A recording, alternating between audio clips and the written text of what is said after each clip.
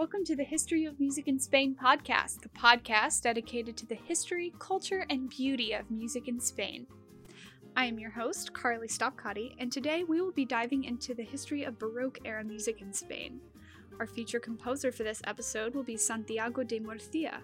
We will be going over his music and how it influenced the Baroque era of music in Spain, and how his compositions helped to lead to a new era of music in Spain. Travel back with me, if you will, to the late 1600s in Spain. The Baroque era in Spain was not a pleasant one.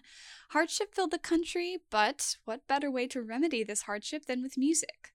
The Baroque era of music in Spain at this time was rather unique in its manner of presenting the world with classic Baroque music in guitar, which was not common in Baroque music practice in the 1600s in other countries, such as Germany. Spanish composers changed the game with their evolutionary music that sparked an evolution of both culture and a new way of life for those living in the Baroque era. Baroque music, fathered by Johann Sebastian Bach, is a Western classical style of music that is often composed for organ, piano, or harpsichord. Baroque music is quite well known for its grandiose nature of sound and composition, as well as its fitted format of composition.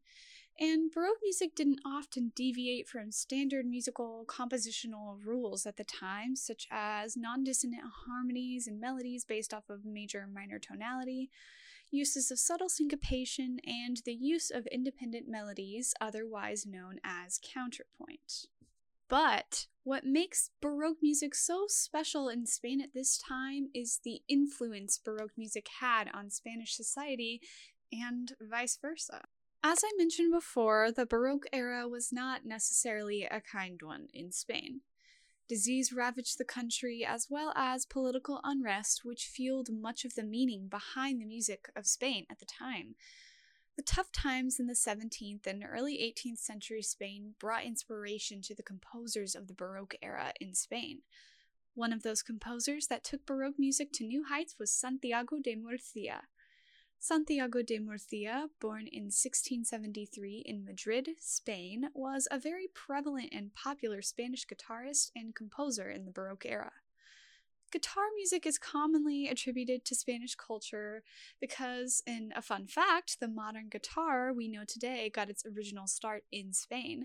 And of course, guitar music in the Baroque era changes all that you think you know about Baroque music, being that it's not necessarily the first thing you would picture when you hear the word Baroque. Santiago de Murcia was a great composer who created many incredible works, such as one of his most famous works, Tarantelas. This work was written to be used as music to the tarantela, a popular style of dance in the Baroque era. He wrote this piece in 1739, near the end of the Baroque era of music. As a composer, Santiago de Murcia liked to keep to the Baroque rules that I mentioned before in the podcast. Yet, he also added a touch of Spanish culture to his sound by using what is called the Dorian tetrachord. A tetrachord is a series of 4 notes separated by 3 intervals, and a Dorian tetrachord is a descending tetrachord that consists of 2 whole steps followed by a half step.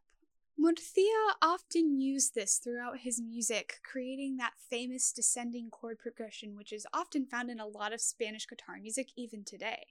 So let's take a listen.